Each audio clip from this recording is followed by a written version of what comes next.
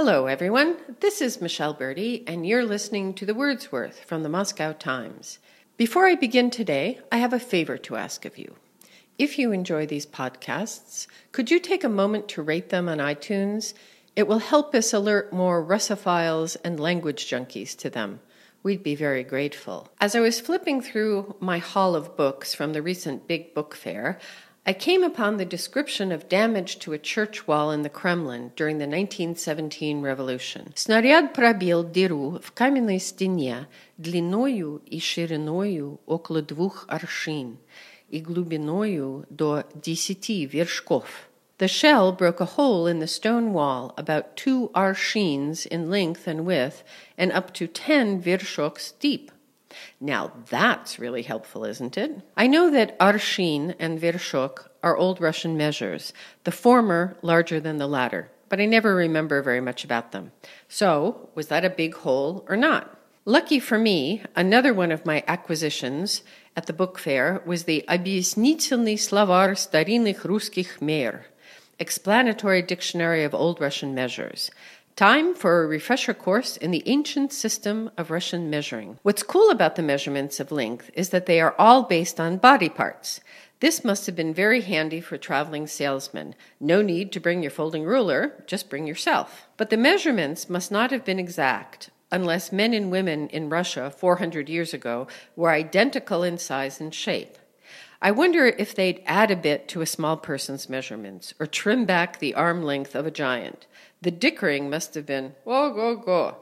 That's Russian for really something. Let's try it out. Stand up, please. And spread your arms straight out to the side. The length from the middle fingertip of your left arm to the middle fingertip of your right is machavaya sajen, something like arms flung wide sajen, because the word machat is to wave or to swing. This, according to the modern metrical system, is about 1.78 meters. When I did it, it was about 1.6 meters. Then stand with your feet one step apart and hold your right hand up at a 45-degree angle. Measure from the longest fingertip down to the toe of your left foot. This is kasaya sajen, crosswise sajen, a mighty 2.48 meters. Arshin is 1 arm length from the shoulder to the tip of your outstretched hand. In the metrical system, it is just over 71 centimeters. When the measures get smaller, they become easier to understand and envision since they bear the names of the body parts used as measures. Lokot, elbow, is the length from the elbow to the fingertip, 45 centimeters. Ladon, palm of your hand, is the width of your 4 fingers, 7.5 centimeters. And nokot, fingernail, is the thickness of your fingernail, a measure so small it was rarely used. Vershok was the length of the top joint of an index finger, about 4.5 centimeters or 1.75 inches.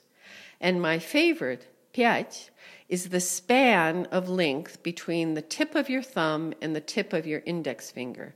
This is almost 18 centimeters. Now, if these measures represented the typical Russian male circa 1578, no wonder Europeans were amazed by them. They were huge. I am an average-sized female, but Lilliputian in comparison. The only measure that I come close to is my pyat at almost 16 centimeters. But my machavaya sajen is off by almost 20 centimeters.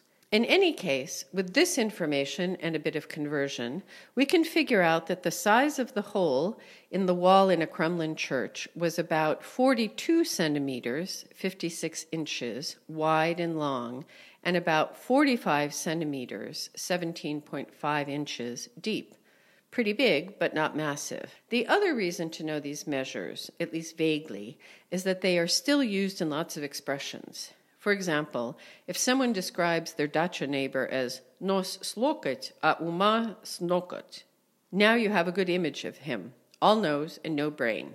Literally, his nose is as long as your forearm and his brain is as thick as your fingernail. The neighbor in the dacha on the other side might be just the opposite. Semi pidei во лбу, literally of 7 pyads on his forehead.